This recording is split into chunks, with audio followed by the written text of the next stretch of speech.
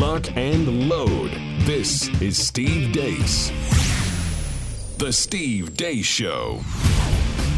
And greetings. Happy Tuesday. Thank you for tuning in here today, live and on demand here on Blaze TV, radio, and podcast. It is our final show of the week before we head off for Thanksgiving festivities. But just in case you forget our names, I am Steve Deace. That is Todd Erzin. Over there is Aaron McIntyre. And on the other side here is you. Let us know what you think about what we think via the stevedeace.com inbox, steve@stevedeace.com. That is how you can email it. That's DEACE. Like us on Facebook. Follow us on Twitter at Steve Deace Show. Look for me as well on MeWe, Parler, Gab, and Getter. You can also look for clips of the show that are free to watch and also free of that pesky, nasty censorship when you go to rumble.com/Steve Deace Show. Also, if you're looking to make a tax-deductible donation here at the end of the year that could also be used to wage war against COVID-Stan, check out our friends at Alliance Defending Freedom. You may have seen the case in Loudoun County, Virginia, about a week ago where the teacher that had been fired for refusing to acknowledge the silliness and idolatry of pronouns is getting their job back. ADF is who represented them.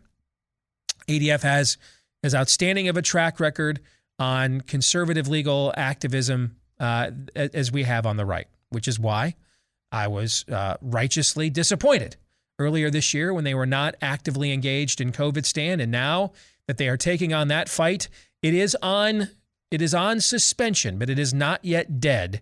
Biden's unprecedented attempt to violate every American's bodily autonomy. They're pushing back and fighting against that at Alliance Defending Freedom. If you want to donate to that end, they represent all their clients pro bono, and they offer you an opportunity to get a tax deduction for a righteous cause. Go to adflegal.org/Steve to make that donation. I made that donation once ADF got in the fight, just to show it's not personal, man. It's just we got a culture to save. All right. This isn't a time for strategizing. It's a time for heel charging.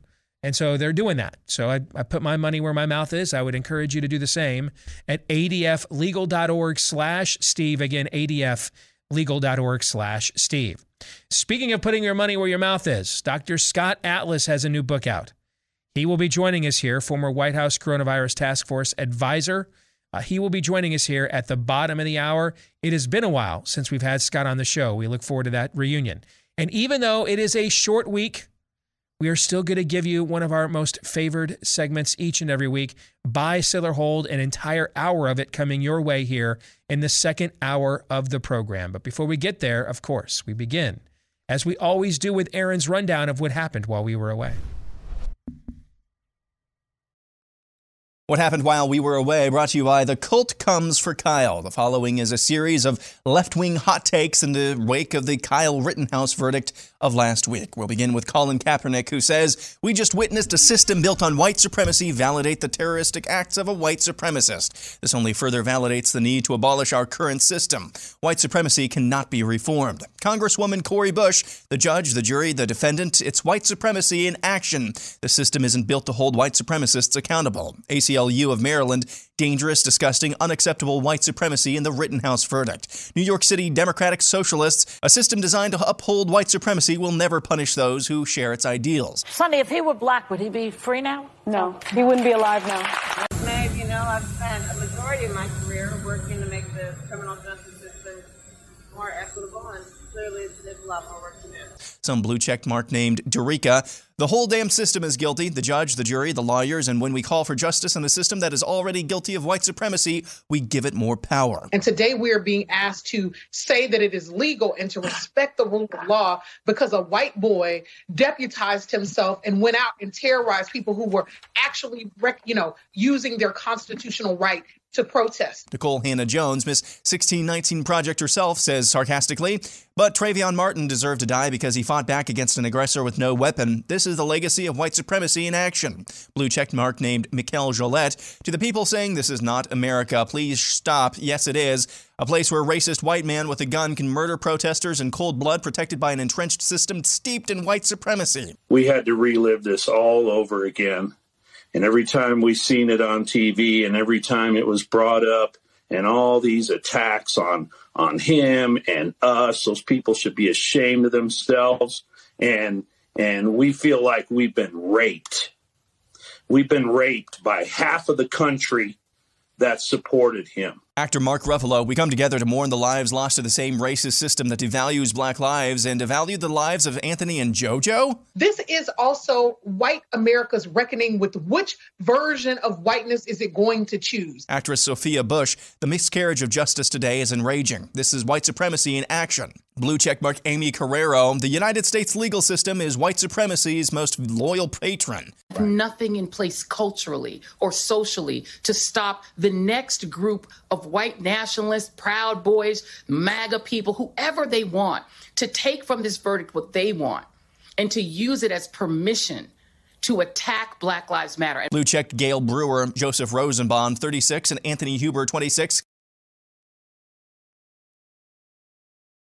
Racism are a toxic combination. Congresswoman Ayanna Pressley, racism and white supremacy remain the bedrock of our legal system. My heart breaks for the family and loved ones of those whose lives were stolen. This can't be about racism because the victims are white. No, there have always been white victims of white supremacy. Amnesty International, white supremacy is a threat to human rights. ASAP Science, white supremacy is everywhere. Blue checkmark Tiffany Caban, the result is a reminder white supremacy is not the rot, it's literally the whole damn foundation. One, it is to tell the current and future Kyle Rittenhouses of the world that they can engage in white vigilantism and be let off for it, be defended and protected for perpetuating white supremacy. Derek Johnson of the NAACP, the verdict in the Kyle Rittenhouse trial is a reminder of the treacherous role that white supremacy and privilege play within our legal system. Blue check Chip Franklin, the system will bend to defend white privilege and white supremacy. Here's the thing, the Black Lives Matter protest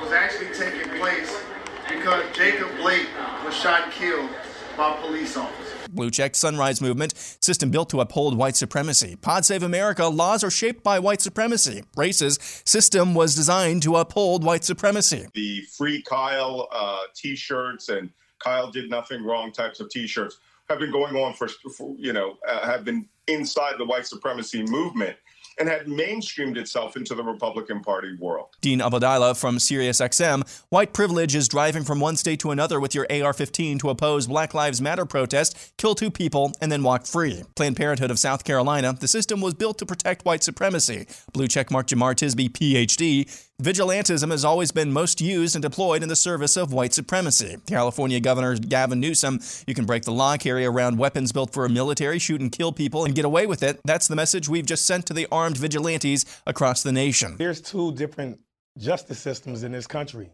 There's one for African Americans and there's one for the rest, including the police department. We had a white supremacist in the White House, and it opened the door to this floodgate of vigilante violence. Stan Van Gundy, the next white vigilante, will be encouraged to pick up his rifle and go looking for someone to shoot and the chance to be a hero. The fact that white supremacists roam the halls of Congress freely and celebrate this little murderous white supremacist. Ibram X. Kendi, they are fighting to maintain white male supremacy. Hey, I hate to make this about race, but it is about race. These people's brains are broken. Do not fear them. And that's what happened while we were away. All right. I'm going to give Todd and Aaron, even though Aaron already watched this because he put it together, I'm going to give the two of you a minute before we react, because I'm at a 75 on the let's go scale. Yeah. Okay. That's where I'm at right now. Actually, I'm at about it just went up now that I even said it. So I'm at like a 78 or a 79 right now. All right. Like I'm absolutely like, let me give out my private address of where I live and I'll be there in a couple hours. And why don't we discuss this in a more intimate face-to-face setting, so to speak. So why don't we take a minute before we actually start talking about this? Right. On a live show. Okay. And let me tell you about the softness season at Tommy John, because right now right now, I need to be softened up here after watching that. Okay. It's available for Black Friday. Stock up on your favorite Tommy John underwear, loungewear, and pajamas. When you start your day wearing Tommy John, you're that much more comfortable so that you do everything better. Shop their Black Friday sale right now and give the gift of comfort to everyone on your list, including yourself, with Tommy John's men's and women's loungewear, underwear.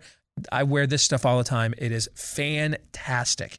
Over 16 million pairs of underwear and loungewear from Tommy John sold, and that's why they don't just have customers over there. They have fanatics. It's the only underwear I've bought the last few years. They gave me a few for free, and that's all I buy now. I love this stuff so much. So make sure you take advantage of it right now. You can get 20% off right now for a limited time only, the entire store site-wide, when you go to TommyJohn.com/Steve. 20% off everything you want at the site right now. TommyJohn.com/Steve to get 20% off right now at TommyJohn.com/Steve. Okay. I'm a little calmer. A little. How about you guys? You a little calmer? Nope. Huh? No? Nope. All right. I'm going to talk for a bit before I go to you then. How's that? Okay? Whatever you think best, boss. Yeah, because I am a little calmer. A little calmer than I was.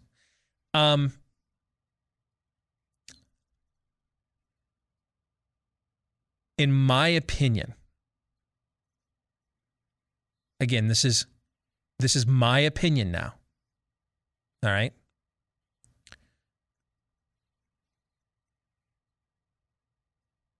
Much of what was just watched is irredeemable.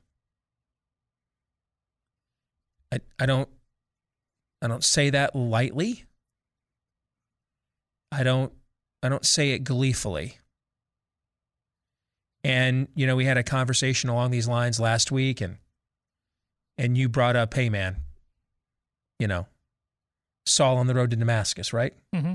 But how did do you remember how I responded to you on that one? Yeah. Yeah. Who intervened on that one?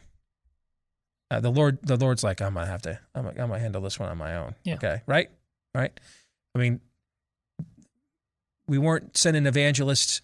Jewish Christians weren't sending evangelists and missionaries to knock on Saul of Tarsus' door back home in Jerusalem, right? There was not like they were fleeing Saul. I mean, there was not like an active seeking of a discourse, right, given his actions of holding tunics during stonings and encouraging more of the same, correct? Yep. So when I say something is irredeemable, I mean, I'm talking beyond our own scope. I don't think anything's irredeemable beyond the scope of a sovereign God, creator of the universe. But there are some cases that the Lord himself, not just sovereignly acting through us, but like independent of us, are just the concrete, or as Aaron put it, the busted brain is so broken that an attempt to reason with it will be seen as an offense. That the idolatry runs so deep that an attempt that it cannot permit the notion of someone having a different opinion, because in the confidence of its own superiority, there is no discussion to be had. And I don't know how long that was. I mean, I bet it was only like 3 minutes. It felt like it was 45 minutes long.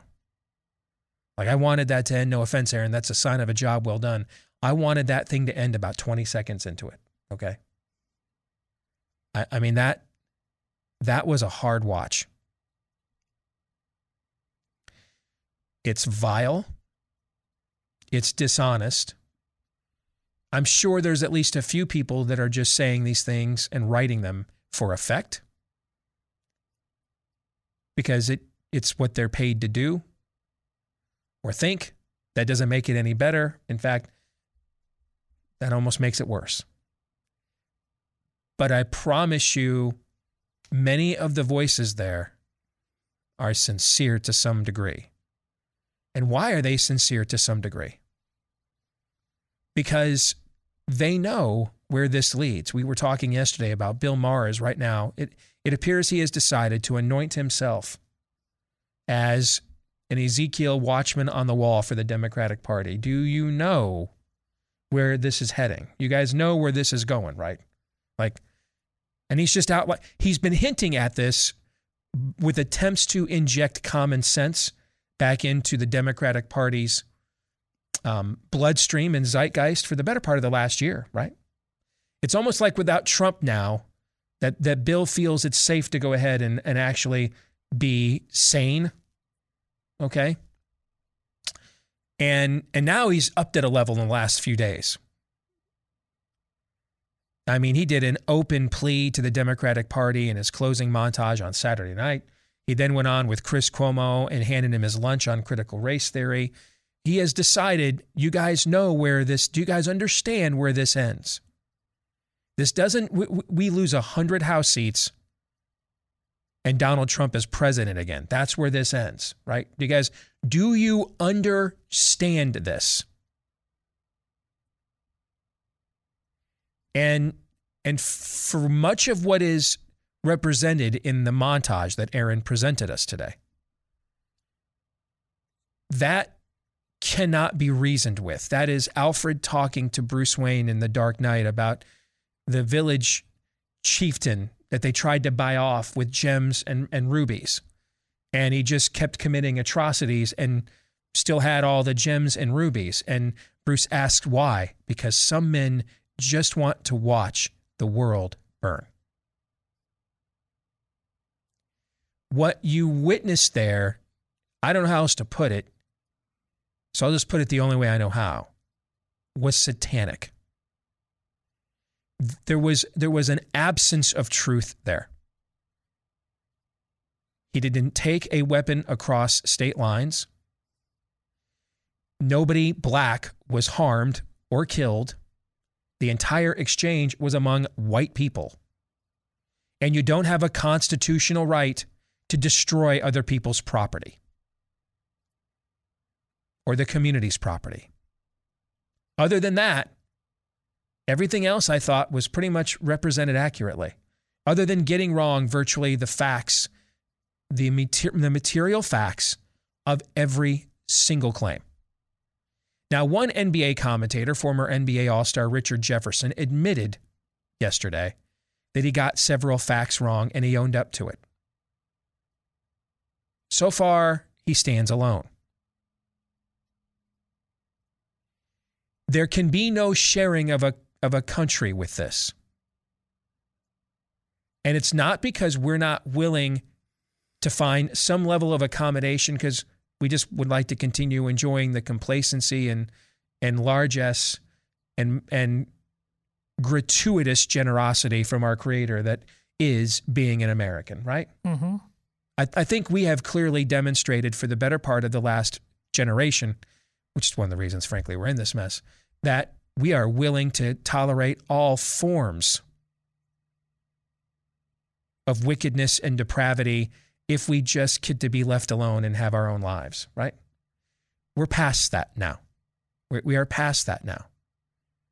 The stuff that we told you for years they really meant when they said it is the stuff now that they just really say and do. We're past this now. Like you may think Aunt Petunia, your cat lady communist aunt at Thanksgiving with her crazed opinions, when she leaves, you and your wife may talk and you might suspect she might think you're all you guys are a bunch of Nazi racists. But as long as it's never really said, you don't really go there. You haven't crossed a Rubicon. You haven't gone across, we used to do these schoolyard fights when I was a kid and we'd draw the little line on the playground, cross this line, your ass was mine. And I don't know if you guys used to do that. And Aaron went to homeschool, so he doesn't know what I'm talking about. But, the expectation was, though, you cannot cross that, right? And it was literally like a scene out of A Christmas Story, all right, with the kid, Scotty Schwartz putting his mouth on the pole, okay, with the triple dog dare. If you cross that line and didn't throw hands, I mean, you were going to have to move schools. You know what I'm talking about? Maybe it was different where you went to school, but that's what we called it at Jackson Park Junior High in Grand Rapids, Michigan. If you crossed this line, your ass was mine. And if you crossed that line and didn't throw hands, you were going to have to move schools, right? That's just the dude code. There was just a certain code, right? You had to be done. So don't draw that line in the playground. Don't draw that line in the playground unless you really mean it. Don't do this hastily. You can't take back any of those things. And I don't think anybody in that montage would want to.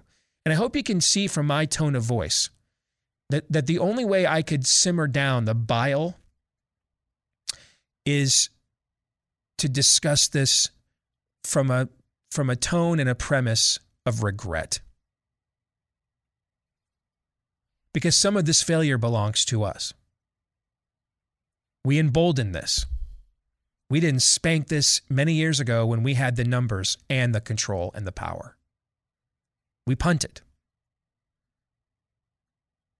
We punted basically for a generation here. And now they're on national television. Now they run your school board. Now they're just not the crazy faculty at the university that you train your kid to avoid and just tune out to get do what you got to do to get the grade and get the hell out of there. We did that for how many years did we do that? Or they're just writing for Mother Jones and nobody reads that. No, I mean, they're nationally televised anchors now. This is all out in the open now. And I regret that we permitted to let it get this far, because I also regret the level of confrontation it's going to take to end this. And then I even more regret the fact that it probably won't be singularly successful in just our time, and our children, my children and grandchildren will have to spend at least some time cleaning up the mess we are poised to leave them. Because we found other things more important. And so our grandparents, or for some of you, your parents, they ended Sovietism and fascism and Nazism in foreign lands. And then on our watch, we allowed it to be imported into the homeland. And so here we are. The only way to defeat that is to defeat it. It will not be reasoned with. It has to be cast out. And it will have to be confronted directly. Even peaceable confrontations will be very uncomfortable. When this level of idolatry is this emboldened. This is Romans 1 now. You're watching what it looks like when people have been given over to their own depraved minds. This is going to be a very unfun era in which we live. The check that the last boomer generation wrote, where we're still going to Rolling Stones tours when they're in their 80s, Uncle Bingo is going to cash that check in this generation. We're going to pay for that now. And it will be very uncomfortable, which is why when things like Thanksgiving come up, man, enjoy the hell out of them. I know I've got emails from several of you that are like, so for now with the injunction against the Biden OSHA mandate, my company has, stopped the saber rattling on forced injections, but it just feels like the sword of Damocles is coming. I'm telling you, don't be like that. Because if it's not this sword of Damocles, it'll just be another one. This is a hydra, as Todd likes to say. It is a tumor. It's a cancer, as Todd likes to say. Cancers metastasize. This is going to have to be irradiated. So I think we should learn to have the opposite. Stop taking for granted what every previous generation of Americans before us was able to. If right now you have a temporary reprieve from wondering, is today the day I've got to go to war with my job? Enjoy that. Don't look ahead to the coming confrontation. Enjoy the time, the respite you have right now. Enjoy it. There aren't going to be many respites, folks. Because when they know what's coming and they don't care, when the guy who penned Religulous is now the watchman on the wall of common sense,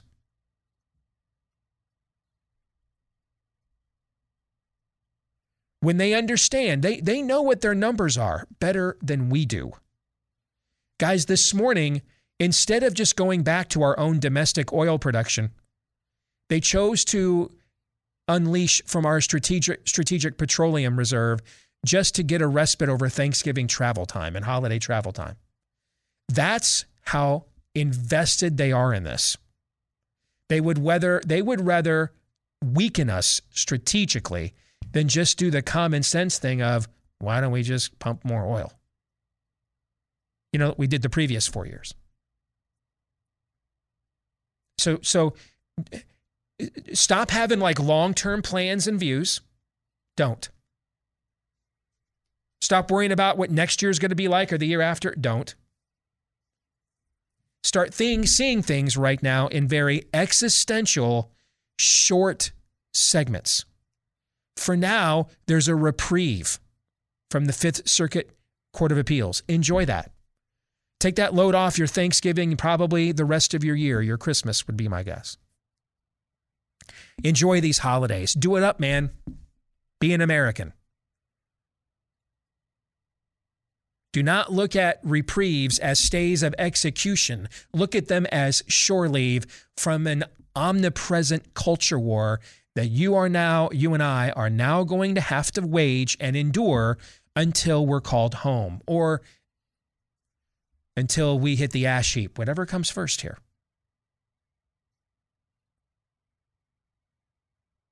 Because that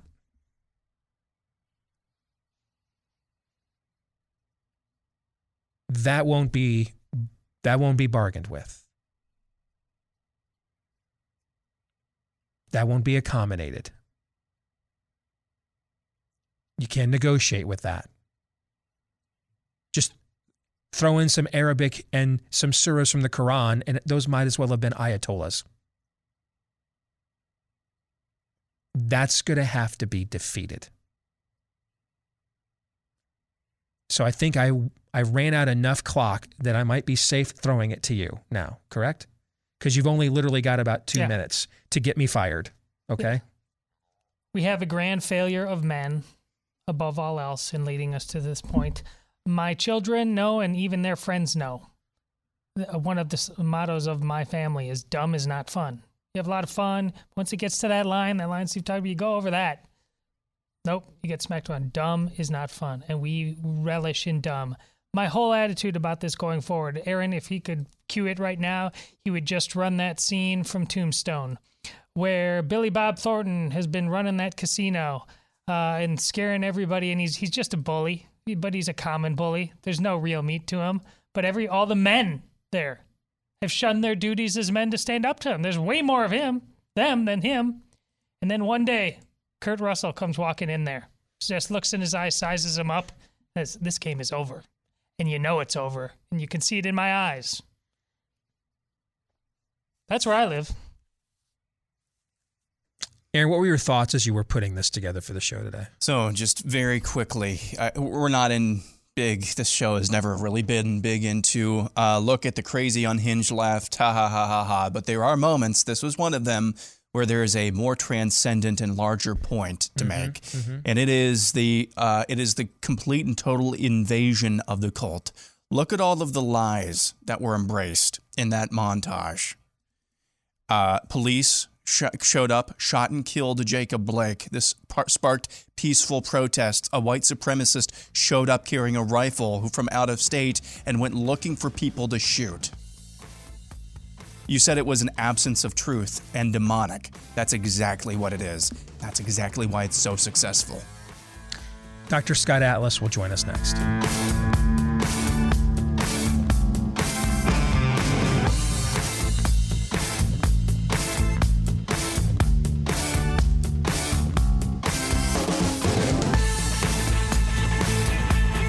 Well, it's an honor to have him back in advance of his book that is released coming up on December the 7th. Pre-orders available right now at Amazon.com. The name of the book, A Plague Upon Our House, My Fight at the Trump White House to Stop COVID from Destroying America.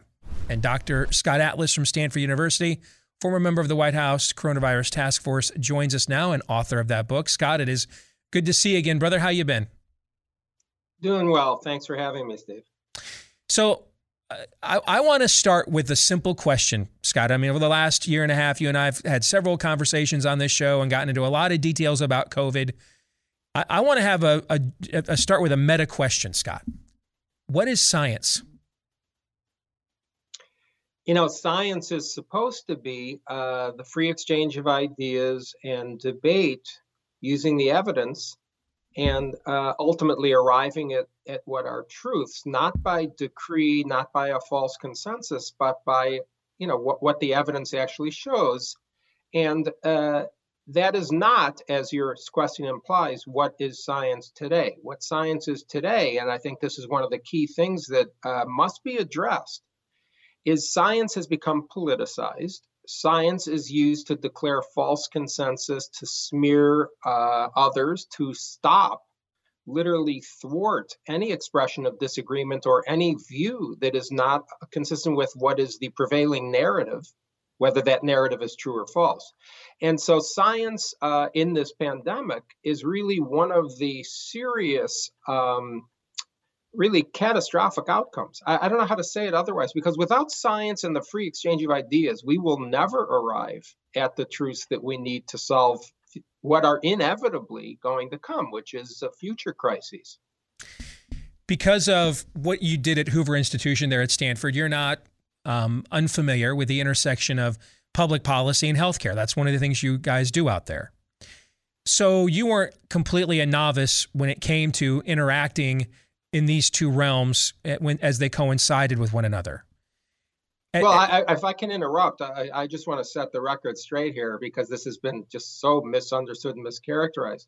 I've been in my job full time is healthcare policy for more than a decade at Hoover.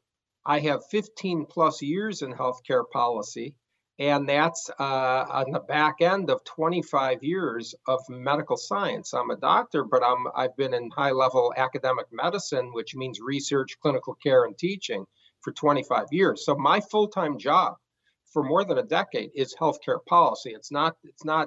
If I can be so bold as to say, it's a lot more than just I'm not a novice about healthcare policy. Right. That's what I was saying. You're clearly not a novice. That's what I was laying out, were your credentials along those lines.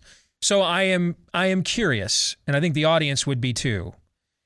When you got into the belly of the beast, when you got on the task force, when you got in the inside of the sausage making factory, and before that, you're showing up on shows like this, you're writing columns in the Hill, looking at data and wondering, why are we making the decisions we're making? What's going on? What's behind them? When you got into the belly of the beast and you saw how the sausage was made, Scott, what was the biggest lesson or truth that you learned about that process? Yeah, I mean, first of all, I came in August, as you know, 6-7 months after the task force was functioning in its level of function, headed by Dr. Birx, who was the head of the task force medical side, the task force coordinator officially, and the most influential member to the public, of course, was Dr. Fauci. So after 6 months of that, I was asked to help. And what I saw was a tremendous, shocking level of,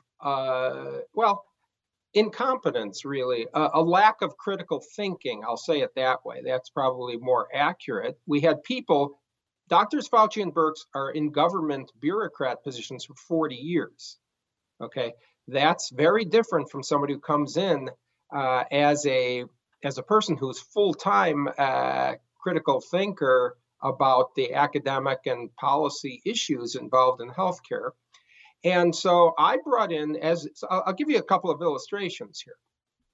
What do I mean by they were functioning differently? Well, I was the only one. I would bring in a dozen or 24 scientific publications with the latest data from all over the world. I was speaking to some of the world's best epidemiologists every day, every other day, for months, including in the White House. I would bring in these papers, and when I was asked my opinion at a task force meeting, I would cite the data. I would go through the data. I would criticize studies or not criticize studies. I would talk about every single thing, and then I would finish. There was never a refutation of anything I said based on data by those people, by the other doctors on the task force. Never did they cite a scientific paper. Never did they critique a scientific paper. Never did anyone bring one into the room except me. And so that's not a scientific way to talk about things. The second difference I can tell you was that I spoke as a health policy person about the impact on all health of the policy and the illness here. There was never anyone in the room that I saw that ever mentioned the impact of the lockdowns, which were not just failing to stop the spread of the infection, not just failing to protect the elderly, but they were actively destroying. The lockdowns destroyed millions of people and sacrificed our children. I was the only one doing what is obvious that is necessary as an ethical and moral public health designer, is to talk about what the impact on public health was, not just on stopping COVID-19 at all costs. And then one other example is that, as you see, you've seen the quotes from Dr. Birx that she was upset that, quote, parallel streams of information, unquote, were coming into the president that she didn't know about personally. Okay, my goal was to bring information to the president. I'm an advisor to the president. But everyone in the country should thank God that he wasn't just listening to one person with some kind of a funnel. I brought in, as a specific example, medical science experts. This isn't even known. It's in my book, though, from all over the country. Some of the people who were doing the research on the pandemic to speak to the president in the Oval Office. Medical scientists and public health experts from UCLA, Harvard, Stanford, Tufts University, pediatric infectious disease experts. These were people, by the way, who were also consultants to the CDC and the FDA. I brought them in. Dr. Birx refused to go to the meeting. Okay, she refused to go. And this meeting was unfortunately suppressed from the press. I wanted to have Q&A with the press there. The political side said no. The political side, they didn't want to, quote, rock the boat and upset Drs. Birx and Fauci. If they, Dr. Birx refused to go, and the meeting was almost scuttled because of that. And I insisted the meeting occurred because the president needs to know the information. But this shouldn't even have to be said, really. But this is a shock, and this shows what a bureaucrat does. Bureaucrats are interested in their own position, their own authority. They're threatened. I'm making generalizations here, but this is what I saw. I am used to being challenged scientifically. When I walk into a room at Hoover Institution or in my jobs at Stanford University Medical Center or anywhere else I work, Penn, University of Chicago, Northwestern, you better know the data. You walk in, you better know, you win the argument based upon knowing more, not on ad hominem attacks, not on going to your friends in the media and saying, oh, Atlas is an outlier.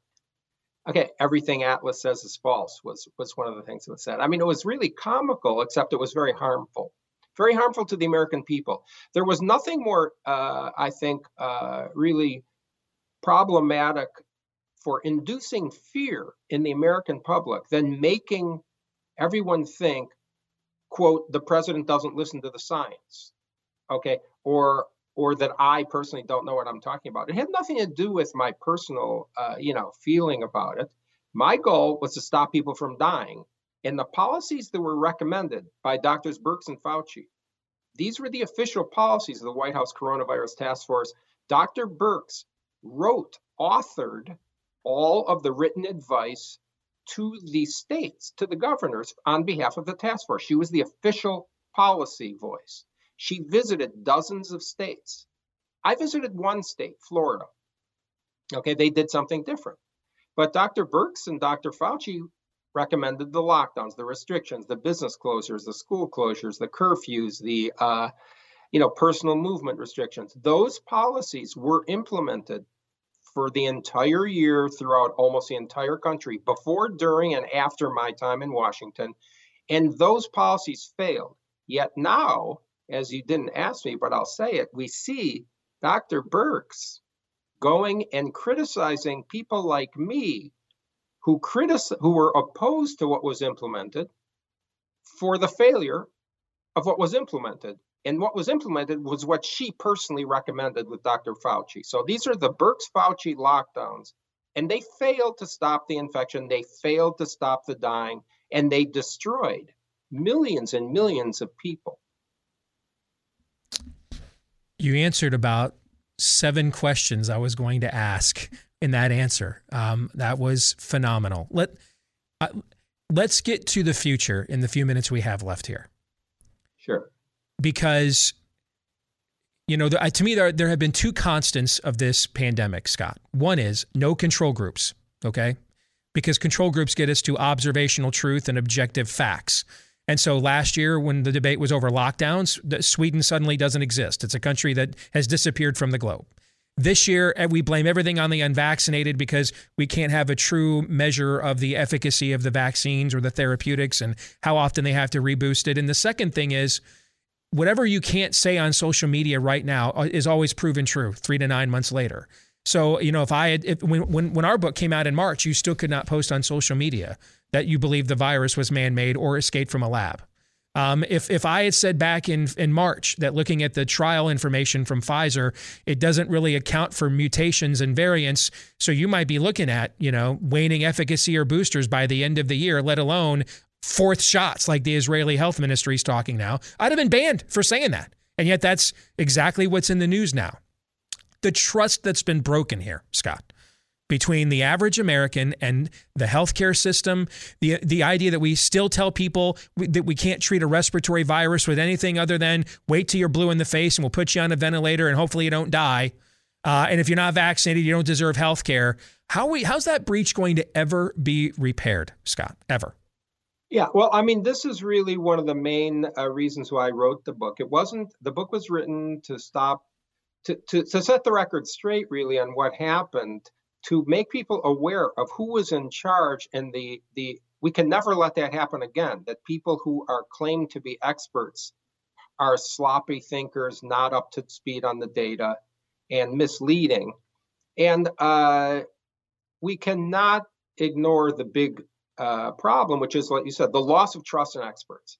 So how do you fix that? I mean, the first thing is people are now in a different position. Credentials don't mean the end of the world here. What we need to make sure people realize is that critical thinking does. If you don't have to be a scientist to be a critical thinker, but you better be a critical thinker if you want to say you're a scientist. Mm-hmm. And now on us, all of us individuals, to be critical thinkers, to figure out who to trust on the basis of what? On the basis of who's consistent, of who cites the data, of who is sort of credible on the basis of how they're talking about the issues. And we need to have a make sure that we have an airing of the ideas here. We have to have a free exchange of ideas. Without it's not enough for university really professors and university leaders have been the worst offenders of all, in my view. They're first of all, they're cowards. Second of all, they're frauds. Why do I say that? Because they're claiming they're for freedom of speech just because you don't get fired. Okay, but freedom of speech does not mean just that. It means be able to speak without intimidation, censure, rebuke, and fear. And this fear and censure has been very effective in silencing people. I got over 100 emails from scientists all over the country during this saying, keep speaking, Scott, you're exactly correct, but we're afraid to step forward. I got those emails from people inside Stanford University. I got those emails from people inside the NIH. I mean, this is very dangerous. If people are afraid to step up and speak freely and debate the issues, we will never be a fact-based country, and the policies that are made are going to be irrational and very harmful, like what we saw. We need to make sure that enough people understand that, this is one of the things I hope I accomplished, which was to give some people a little more courage to step forward. We need people to step forward, to step up and speak out about what truth is and debate the issues. And when we have that system negated on our university campuses and in our scientific journals by politicized speech. This is a disaster.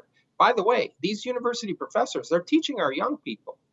Okay, the next generation must be learning not just critical thinking, but they must be learning that the free exchange of ideas here is essential. They cannot be taught to rebuke people, to censor people, to intimidate and harass people personally, which is what has been done on university campuses. So this is a process now. Americans need to know they personally must bear the responsibility for learning and being able to sort of deduce what is important for the best decisions for themselves and their family. They need to now take it in a more active role. You cannot blindly trust experts. In fact, I'm so worried that I actually I've never thought I'd say this, but I look at data from other countries and I think, this may be more reliable than our own nations. Amen. Okay? Amen. I mean, guys, you have to get this book. I'll just tell you to your face, Scott. We've talked about it plenty of times without you on the show. I think you're a damn hero. Okay.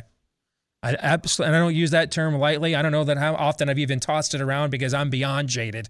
Okay. But I think you're a damn hero. And what you tried to do, thank you, actually, for what you tried to do, for stepping up when so many others, as you pointed out, stepped down or stepped away. All right. Get this book, A Plague Upon Our House, My Fight at the Trump White House to Stop COVID from Destroying America. It comes out on December the 7th from Dr. Scott Atlas. God bless you, brother. Happy Thanksgiving. We'll definitely have you back. All right. Thank you. Thank you very much. Appreciate it. You got it. We'll come back. I want to have something to say about the conversation we just had. And then we will play our little game of buy, sell, or hold here with Hour 2 on Blaze TV, radio, and podcast. Stay tuned.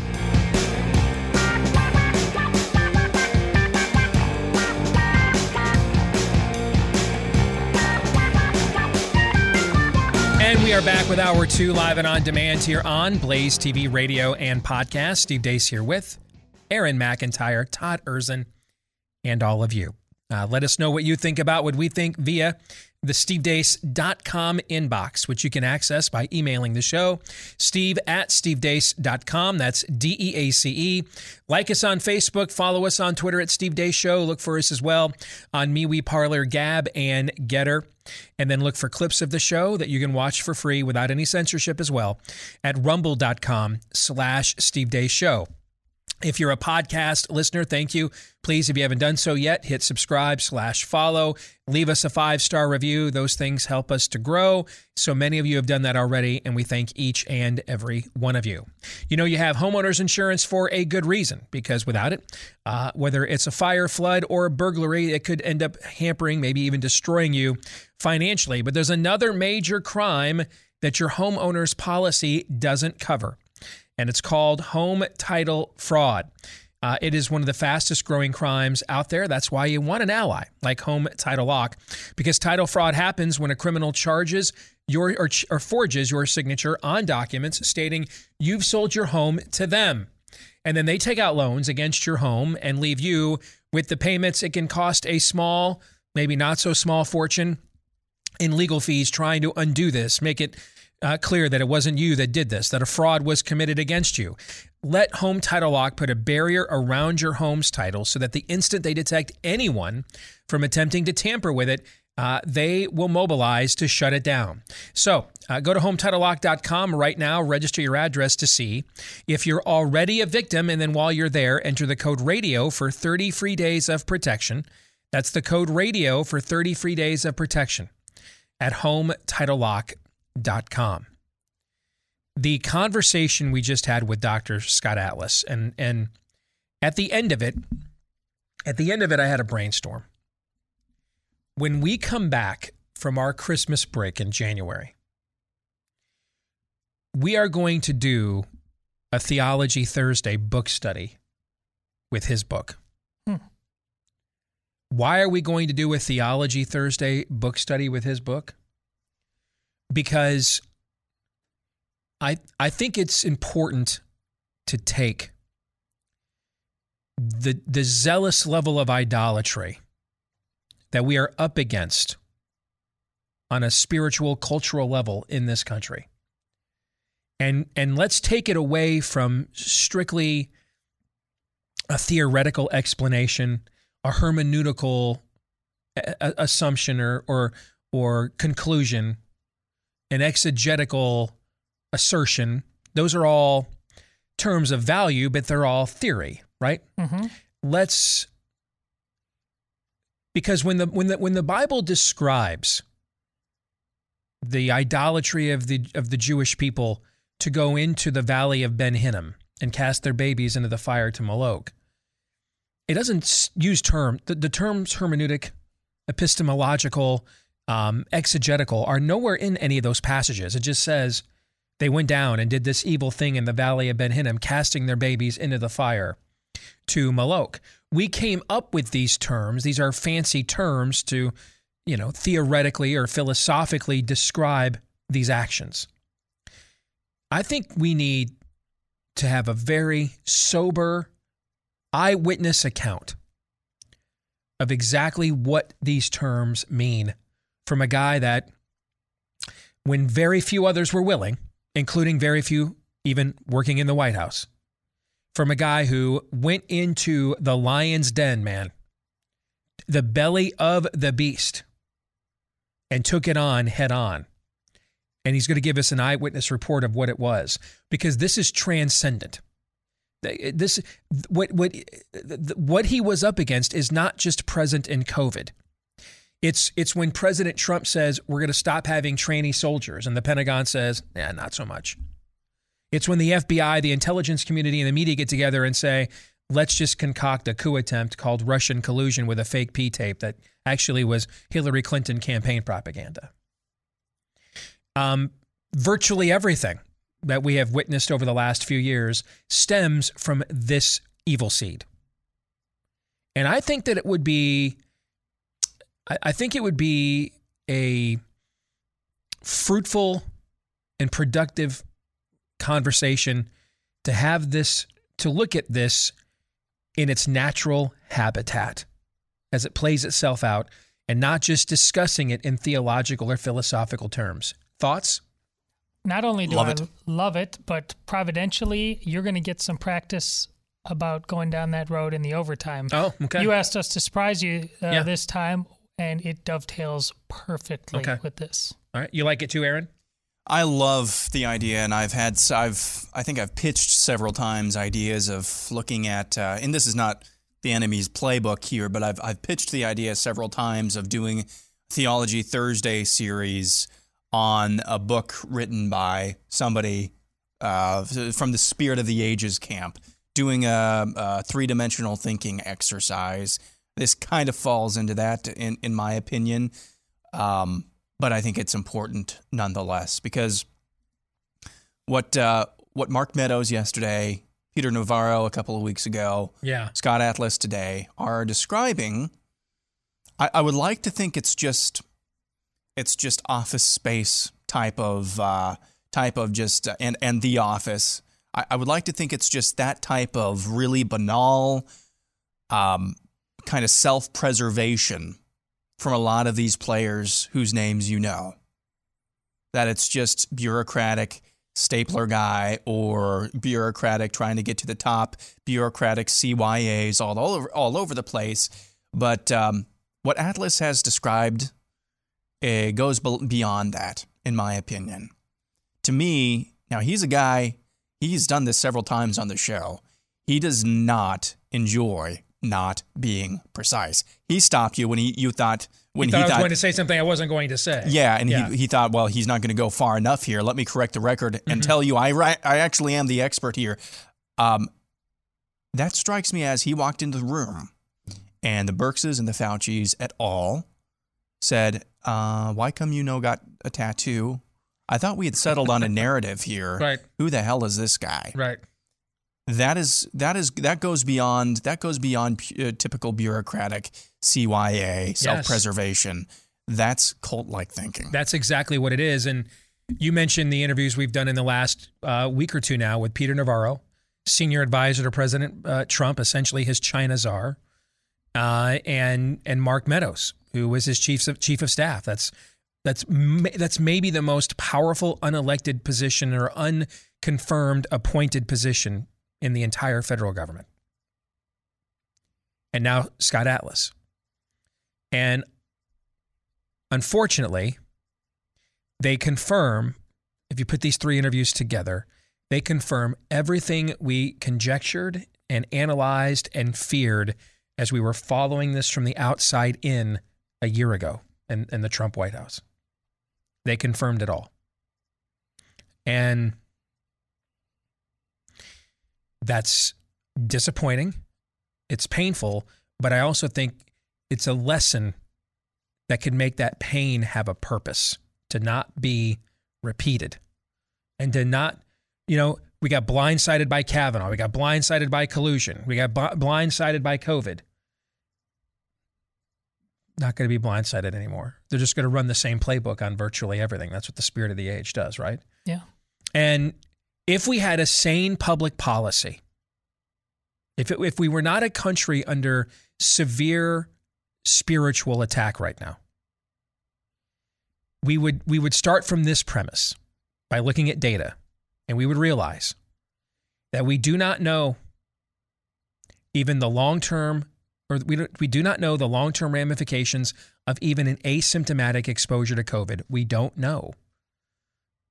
And I think that becomes even more of a question, frankly, the more we acknowledge its malicious origin.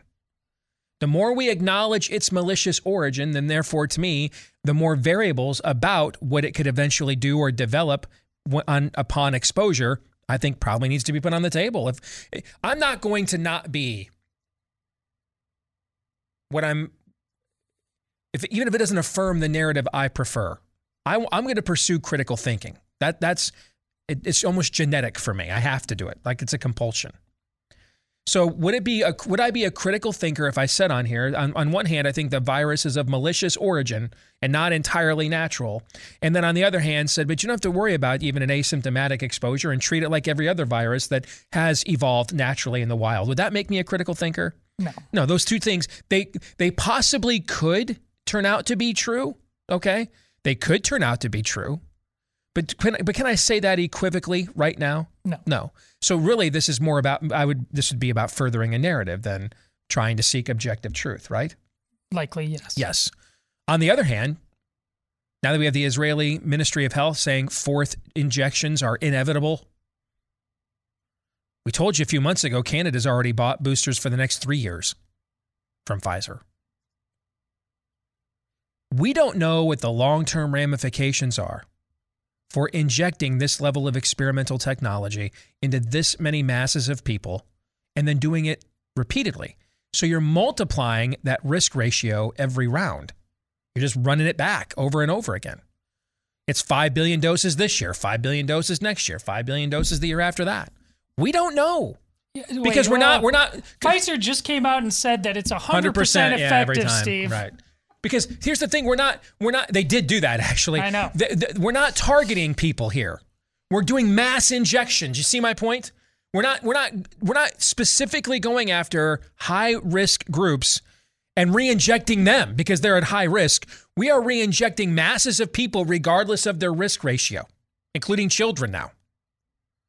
We have no idea what the long-term ramifications of that are. None. And we're not just doing it. You've heard the phrase, you don't vaccinate into a pandemic. That's when we are talking even about traditional methods of vaccination. This is a technology we've never mass injected into humans ever before. Ever. It's a method of vaccination that's never been used, ever. We don't know what the long-term consequences are for that.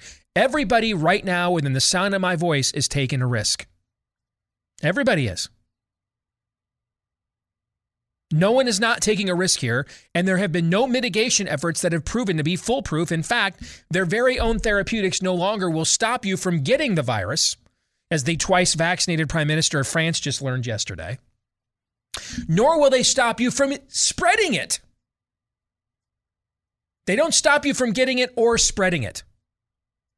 So since we have no foolproof method of mitigating transmission, And everybody's taking a risk, whether it's an asymptomatic exposure to a virus of malicious origin, which may be a bioweapon, or it might be repeated exposure and injections of an experimental substance we've never put into human beings before. If there was ever a moment for allowing matters of conscience to reign, because we're all taking a risk. And other people may decide one risk factor and one risk path of risk is better for them than another. This should be the moment for conscience. Instead, it's become a moment for coercion. And that's because we're not sane. We're under spiritual attack. Anything else you guys want to add from our interview with Atlas before we move on? Nope, I'm good. It was good to have him back, though. Indeed. It was good to have him back. And it's good that he came back. Mm-hmm. And when I say came back, I don't mean our show. I mean like into the arena. Yes. After what he experienced, I would not have questioned him at all. He said, I gave it a shot, guys. You know what I mean? I took my toothbrush and attacked the windmill and, I got rebuked. So I did my tour of duty. No, he's coming back for more. So I just think that guy's a total badass. Let's get to Buy, Sell, or Hold, brought to you by Built Bar, the absolute greatest protein bar of all time. And I'm not even slightly exaggerating. All right. At our monthly poker game last night, I've got buddies now that are bringing Built Bars as their poker night treats. That's how much Built Bar has seeped into now the water table around me. That's how much I love this product. I am like a full-throated, I'm not even a pitch man at this point. I'm like a Built Bar evangelist. Somebody asked me the other day at family Thanksgiving on my wife's side who listens to the show. So what's a typical day like for you? Do you guys do any planning or stuff before the show? And I just said no. Most days, Steve literally just comes in here and raves about whatever new Built Bar flavor he's had. Todd, back me up on that. That's like 60% of the days. That's it. Yeah.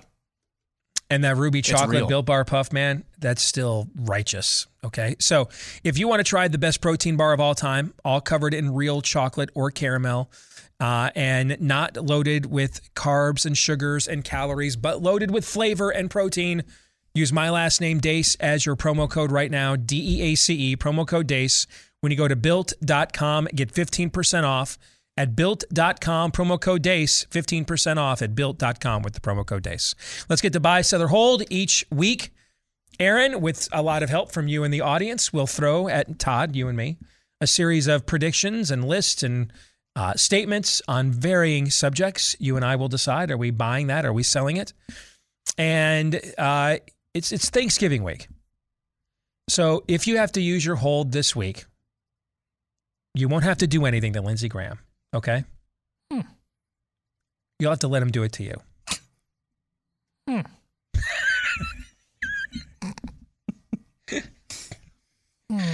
right, Aaron, go ahead. You say you're like trying to keep me from going off the edge. That's not helping, you know? Just I kind of lured you in and then dropped the hammer on you. Did you like that? Okay. Couple of points of order before we get started here. This, as you noted, Steve, this is done with a lot of help from the audience. We have 27 submissions to get to, and even more if we get through that. So a lot to get to. Okay. Most of them are frivolous, which is good. Some of them are serious, but most of them are frivolous and Thanksgiving and football and family and tradition related, which is what I asked for. Secondly, as well, because we are serious about our frivolity here, especially around this time of the year, for the Mount Rushmore submissions, instead of buying one at a time, you have to buy or sell whole cloth. Okay. We have to get the these whole monument. We have to get these right here. All right. All right. So okay. we will begin with Truth Over Vax, who says Judge Schrader's performance, that's the judge in the Rittenhouse trial, combined with Ron Johnson's tenacity on vaccines and election fraud, shows Wisconsin gets it, and thus they'll be the only state with the guts to decertify the 2020 election. I'm going to let you answer this first. I mean, this is your habitat. You're going back home for the holiday. What do you think? So, no, Wisconsin is, Tommy Thompson was like the Terry Branstad of that's not. I mean, it's not a. It's a lot closer to purple than people think. So common sense there. There's Madison. Obviously, I mean, I grew up there. And it's Milwaukee, Madison, and the rest of the state is Alabama, basically, right? Yeah, I mean, that's pretty, or, at least Iowa. Yeah. So, but this is, there's a lot of energy here. Who's the terrible Lynn? There's a lot of Lynn Wood energy around decertification of this thing. And but we need more serious energy. And we just have never, in my estimation, I know there's good people plugging away on this, but there's never been a turning of the tide on this. It can't just be our friend up in northern Wisconsin, Karen Mueller. Yeah. She needs some help. I mean, she just told you not very long ago, like, can anybody do me a solid here? So I wish you were right, but no. I'm going to buy. And the reason I'm going to buy is because we've mentioned now the Rittenhouse case. You've mentioned Karen Mueller. We've mentioned in your answer and in the question several things that are independent of each other, but all located in the same state. Yeah, with largely the same premise of or fervor, have all been cited. And you also have primary politics and other things going on there with an interest in replacing Governor Evers, who now our own Daniel Horowitz has signed a bunch of jailbreak bills that basically let Brooks out of prison early on, despite, 5 offenses and 2 of them felonies, I think it is. There's a booyah base there. And you've got a state legislator who's pushing this. So it's somebody who's in office who's pushing this decertification thing. And I stop and I think, short of Jeffrey Epstein didn't kill himself, which frankly could happen, what's the political incentive for him to stop pushing it? None. Absolutely none. I don't think there's any. None. I don't think there's any at all. And this is what Ted Cruz found out when he first got to the Senate. This is what Chip Roy has discovered now in the House. What these people don't want to do is take votes. They don't want to take votes. They don't want to have to go on the record. And as long as between both Ted's principles and that he also had ambition to run for president, and I don't say that negatively, right. That's where those two things are feeding each other. We want that, right? Right. You want that. And now you've got Chip, who is just principled, and now he's just pissed, okay? Now he's just pissed off, all right? Now he feels like you've wasted my time here, and I'm going to make you pay for it now. I'm going to make you vote on everything now, okay? And I'm showing up for it all right? If we've got that level of urine and vinegar involved, I shouldn't have to give you a lesson on urine and vinegar, Mr. Erzin. If this guy is really committed to this and can't be threatened or offered something or talked off a ledge, they want to avoid voting on this at all costs, okay? But if he really has that Chip Roy level of 0 negative integer F's given, with what's already in the water table there amongst the people, I could see it happening. So I will buy. I don't know what the odds are. I don't know that I'd put money on it, but I wouldn't dismiss it as easily as you did either. Hey, I hope you're right. Okay. Next, we got a Will Cain's hair, Mount Rushmore. I love that name. Mount Rushmore of Lions Thanksgiving football games. First overtime, 1980. Bears-Lions. Bears beat the Lions. Eddie Payton return? Walter Payton's brother? Yeah, I think it is. Heads or tails, 1998 Lions versus Steelers. That's where they changed the coin flip rule. Jerome Bettis got screwed. Peyton Manning, 6 TDs in 2004 versus the Lions. Okay. And stun undefeated Lombardi Packers, 1962. I mean, I wasn't alive for that, but I mean, that's a great list. I would probably have a couple of others that are more in my lifetime, but there was a phenomenal game. I think it was 94 or 95. Us and the Vikings. It was like first one to 50 won that game, and Barry Sanders ran for like 7,000 yards. That was really exciting. But that's a fairly good list, so I'll buy it. Sure. I'll buy it. I don't have any remembers of great games other than when I was a kid, and I don't know if this is properly in context, but I remember Jan Stenerud coming on the field to kick a long field goal to push the Packers, I assume, over the Lions. So okay. There's also the Lawrence Taylor game, also where there was against the Giants, where that went into overtime, and we were driving for a touchdown and then threw it right to Lawrence Taylor and he turned it for a pick six. So next we go to Tyler Brown. I love this list. Mount Rushmore of Thanksgiving annoyances. That one cousin that's finishing up their first semester at an art college. Overly dry turkey. Christmas ads everywhere. I don't like that one. And the Lions. So I got to buy them all, right? Yeah. All right. So you know I have to sell on this. Yeah. The Christmas ads everywhere. Are you kidding me? As a kid? Dude, I watched all those gay-ass portrayals of Broadway shows I didn't give a rip and a stroke about, okay? Why did I endure the entirety of the Macy's Thanksgiving Day Parade? What happens at the end? Santa! Yes! That's why. You watch the whole thing, okay? So because Santa is how it finishes, and now it's on, man. It is on. All right? The kid Nirvana known as Christmas is officially on like Donkey Kong. So, no, I have to sell. I'm fine with the rest of them, but I have to sell, because if I have to take it whole cloth, then I'm oh, hell no. Give me those Christmas ads. You know what? I believe it or not, I will actually sell as well. My man! I'm not, I didn't watch the whole damn parade just to get to Santa, but this is where, convergence. It is, November isn't Christmas season. It is pre-game. I'll never go pre-Christmas season. Yeah, pre-season. That's it. Yeah. That's it. But here you are in that weekend. There's definitely a convergence, and there's that special feeling that is a Thanksgiving special feeling that kind of lights the spark of everything to come. So, yeah, I don't find it's welcome there. It's welcome during that weekend. Now, if you run into that one crazy cousin who is going to an art college and they become a pain in your rear, I don't know that Omega XL will help you with that, but it can help you with one of the over 300 places in your body, one of the 300 plus joints where inflammation can seep in, and that's usually the cause of your chronic pain and stiffness and achiness and soreness.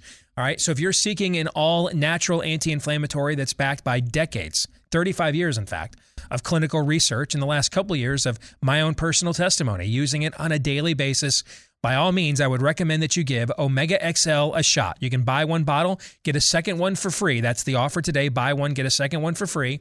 When you go to OmegaXL.com/Steve, again, OmegaXL.com/Steve, or give him a call at 800-844-4888. That's 800-844-4888.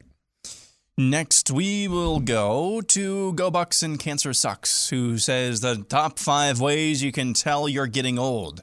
5, having to stretch before physical activity. Buy, sell, or hold. This is not a Mount Rushmore. Oh, okay. That's a good one. Yeah.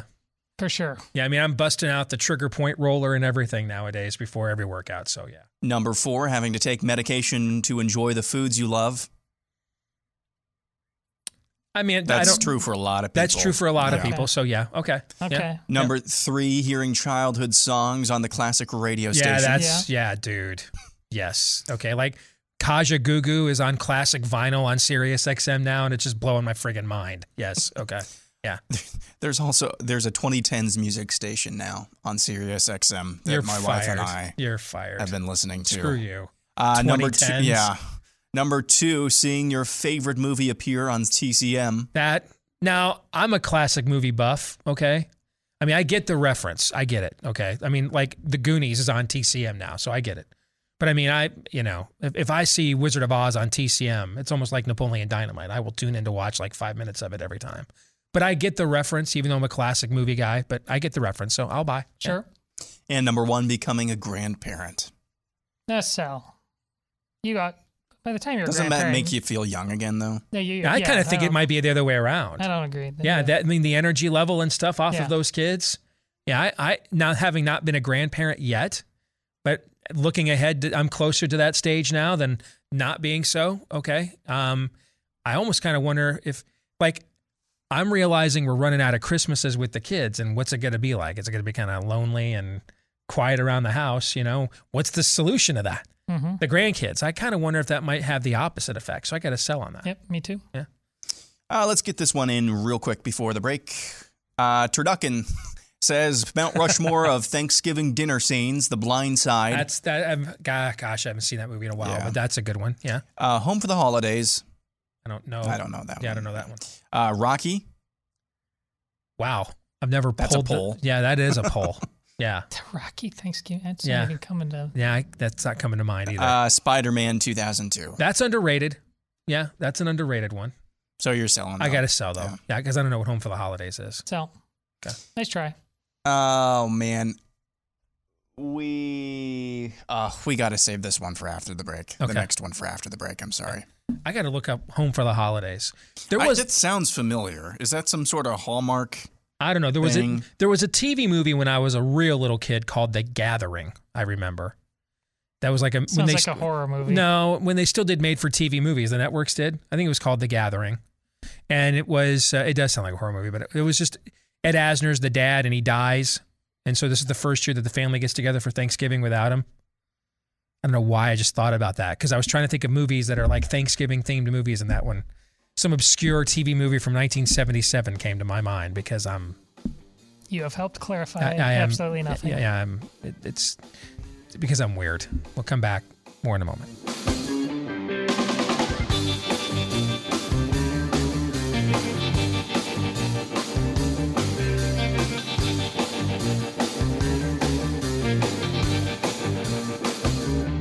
You know, one way you can get away from that annoying cousin at Thanksgiving that goes to art school. I mean, you could just move to Panama. Now, that might be an extreme solution, but chances are it'll also save you quite a bit of money as well. It has become one of the leading wealth and retirement havens here in our hemisphere. Find out why, because you can live in luxury there for about $25,000 a year. Pay zero income tax, healthcare about $2,600 or so a year. If you are in the six figures, I mean, even low six figures, you're going to live there like a prince. All right. It's the number one, again, wealth protection haven, retirement haven right now in our hemisphere. If you want to get more information on it, get a free copy from the American's Guide to Living and Retiring in Panama. When you go to buypanamanow.com/Steve, get a free copy of this at buypanamanow.com/Steve, even if it's just a snowbird thing for you. Buypanamanow.com/Steve. Let's get back to Buy, Sell, or Hold, Part 2. Aaron? Let's go to Sean Griffith's top programs on Trump's Future News channel. Warp Speed News Update, brought to you by Pfizer. Oh, dude. No. Yep. No. I'm going to sell. Bill O'Reilly Spin Cycle. Yep. Wow. Guys, my inbox, I have not had a day without one of y'all firing a blast across O'Reilly's bow. It's been going on a month now. I mean, this is just like daily. People are like giving me updates on what he says. I mean, the anti-O'Reilly fervor within this audience has not waned one iota. But I love that idea. I'm going to buy. Hannity and Graham shooting the insurrectionists. Breeze. Oh, yep. See, Hannity and Graham getting to the bottom of it. But I kind of like that too, so I'll buy that. Yeah. And finally, Fauci and Friends, weekly Sunday roundtable for all things COVID. Selling on that one. Yeah. I'd prefer to. I wish I could have said I would sell on all of them, but I have to admit I think a couple are at least possible. Very possible. Yeah. Next up, we will go to Ethan Vincent. The reason the FBI doesn't seem to care about investigating the Vegas shooter is because he's one of theirs. I think you just have to put almost anything on the table these days. So I'll buy based on potential. I mean, that to me is every bit as possible as there's no known method or motive for how a guy, despite doing so in the most surveilled city in America, turned like the 40th floor wherever he was staying into a sniper's nest at a hotel on the Strip and nobody saw anything or knows why he did it. That to me is far more fantastical than what Ethan is asserting. It's kind of like it's a version of the Black Mirror update that the only one I've ever seen. The Black Mirror, that I've ever seen. That was an experiment on the entire people by a psychopath who knew almost certainly that he'd get away with it, and he did. The people did exactly what he thought. And if we want to just take that lesson here, what if before everything we're about to go through now with the January, we were about to go through with the election, January 6th, COVID, they're like, we got to have a tryout here. Could we pull this off and just make it go away because people want to care because it happened to the right kind of crowd? And sure enough, I wouldn't. We just went through a period of time where the FBI allowed itself to be the investigatory arm of the Hillary Clinton presidential campaign. The FBI was turned into an Oppo research firm for the Hillary Clinton for president campaign.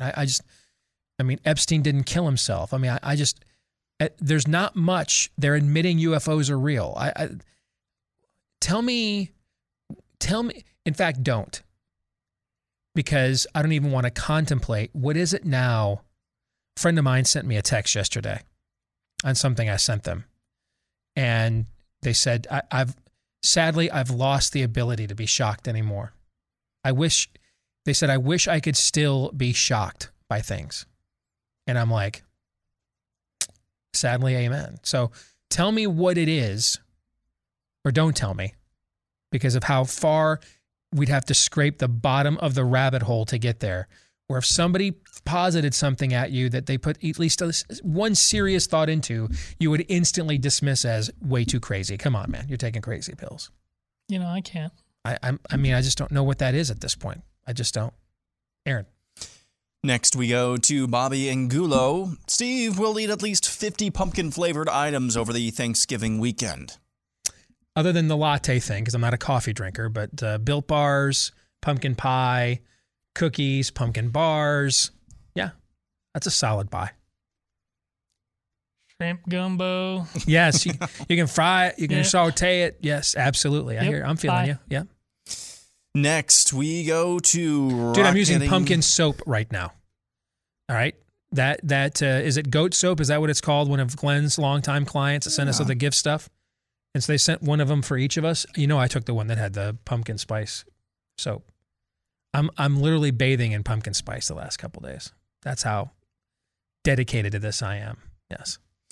Next up, we got a rocket engineer who says Fox Sports college football analyst Joel Klatt is on the spot about the next iteration of the college football playoff, needing these three attributes.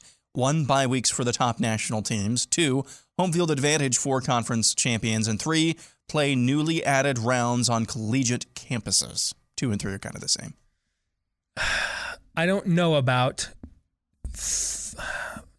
There's an issue here, okay, and that's the bowl system. The reason you pick 12 teams is because how many bowl games are considered the major bowl games? They're called right now. What are they called? The New Year's what? 6. And if it's 2 teams to a game, how many teams is that? 12. See where I'm getting at here? So it's not just that 12 is a nice number and it's the number that they could get Notre Dame and the SEC to agree to, okay? It also satisfies your contractual obligations because you can essentially keep those bowl games and not have to cancel any of them, not move any of them. And in fact, they're even more valuable now because instead of just 2 of those games being a playoff game every year, all of them are. All right? Only 2 of the 6 are a playoff game every year. Those are the 2 bowls that host the semifinals. This year it's the Cotton Bowl and the Orange Bowl. Now all 6 of them are every year. That is a printing press far beyond playing the games on college campuses. Okay? So even though that would be greater atmosphere, and boy howdy would it not be fun to have to make those southern or western schools come up and play in Madison, Wisconsin in mid-December. Florida versus Wisconsin. Yeah. I'd love. Just get a load of that for a change. okay? Because whenever we've played postseason games, it's basically their home games, whether it's the Rose Bowl and you're playing USC or UCLA. I mean, look at Michigan's record in the Rose Bowl against Washington historically compared to playing UCLA and USC. Well, what's the difference? It's not Washington's home field or their hometown. I know USC plays at the Coliseum, but it's just across town from where they play, right? Those are huge advantages. Most of the Big Ten's best bowl games, other than Pasadena, are where? In Florida, okay? So it's a big advantage to play for those teams. That being said, the monetary advantage, and you don't have to move any of the bowl contracts at all, I think they will find a way to preserve that, so I will sell. Yeah, I sell. Just remember when we used to be happy this time of year because of football? No. You know, once in 2015. This is like all of this. It's amazing how much it's like instant replay.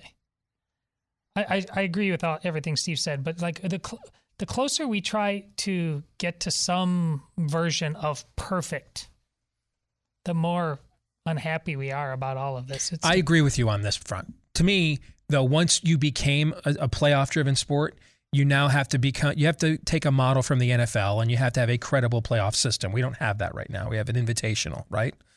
Okay. To me, I liked the system we grew up with the controversy. Bowls were always invitationals, and people loved it. Yeah, but it wasn't with the promise of getting to a finality. Okay. I mean, there were decades and decades of tradition where the Big 8 champion was going to the Orange Bowl, and the Big 10 and Pac-10 champions were going to the Rose Bowl, and the SEC champ was going to the Sugar Bowl. And if because of bowl obligations, you're undefeated and you're in the national championship race and you don't play each other, that was accepted. All right. I miss the days of getting up on New Year's Day, having 9 games on, and by the end of the day, something has been determined. I mean, people forget that famous Nebraska-Miami Orange Bowl in 1983 when Miami pulled the upset. Miami was ranked 5th in the country that day. All right, so earlier that day, you had number 2 Texas number 2 Georgia lost to Texas in the Cotton Bowl, or maybe it was the other way around. Michigan almost upset number 3 Auburn in the Sugar Bowl.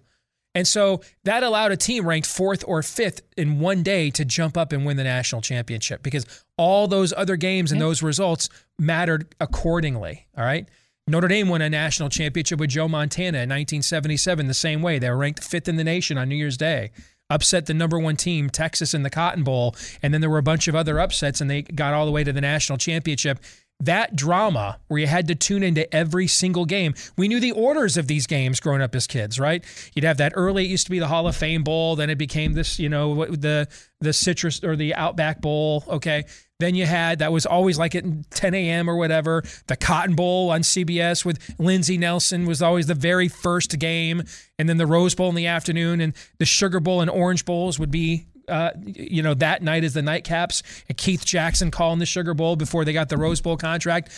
Maybe I'm just getting old with nostalgia, but I don't know, man. I thought those were some great days. So, correct me. In the BCS system, though, the coaches and AP poll had much bigger say, correct? Yeah, yes. Do you really want sports reporters in this day and age having that much of a say on teams' futures? That coach is a racist. Yes. That guy looked at me the wrong way.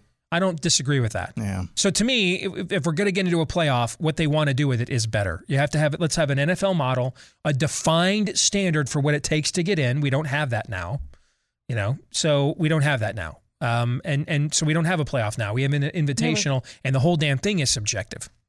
Yeah, but ever since we went to 4, and setting aside how much this group of 4 has changed the recruiting to make Clemson, Alabama, Ohio State, if I can set that aside for a second, look, no one, the part that drove people nuts was solved with this. Even if it's not purely objective, no one spends any time complaining for more than a day about who the 5th team was. And how long have we been doing this now, Steve? Since 2014 was the first year. It's worked, and it hasn't.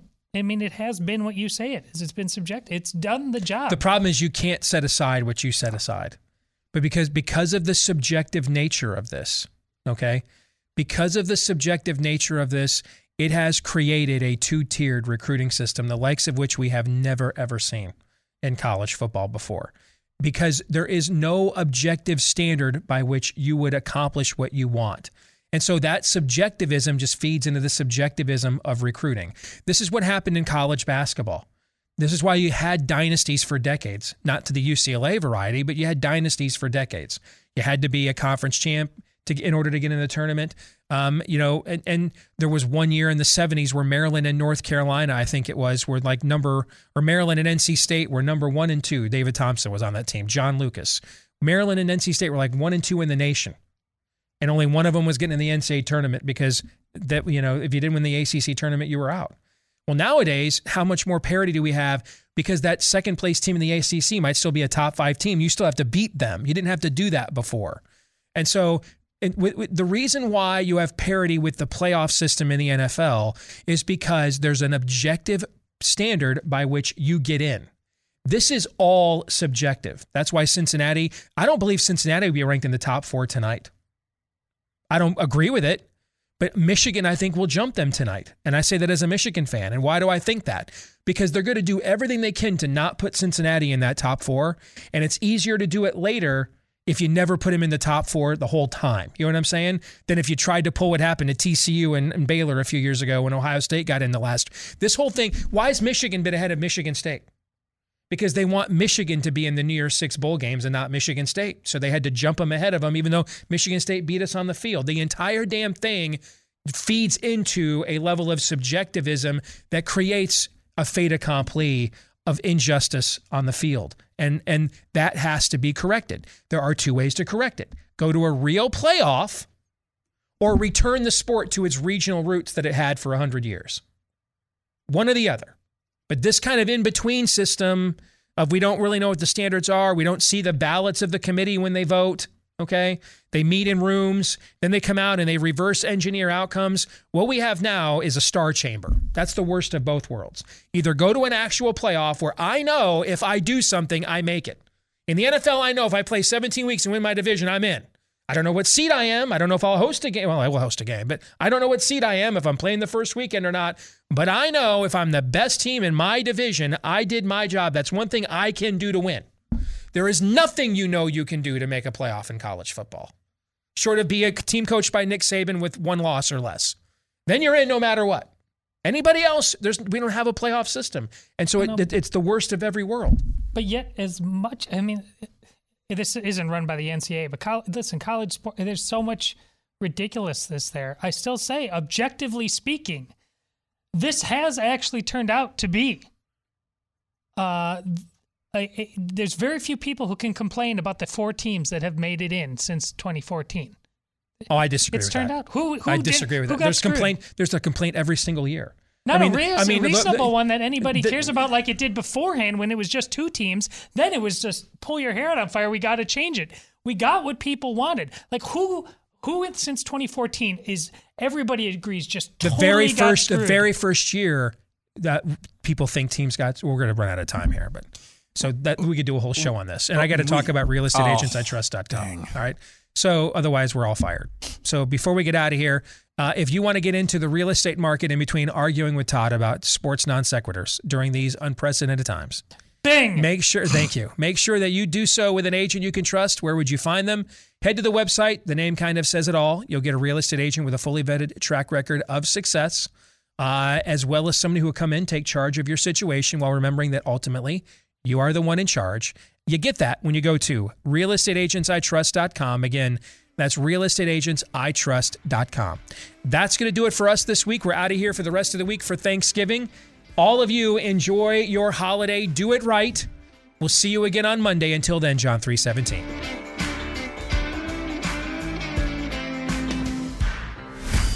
This is Steve Deace on the Blaze Radio Network.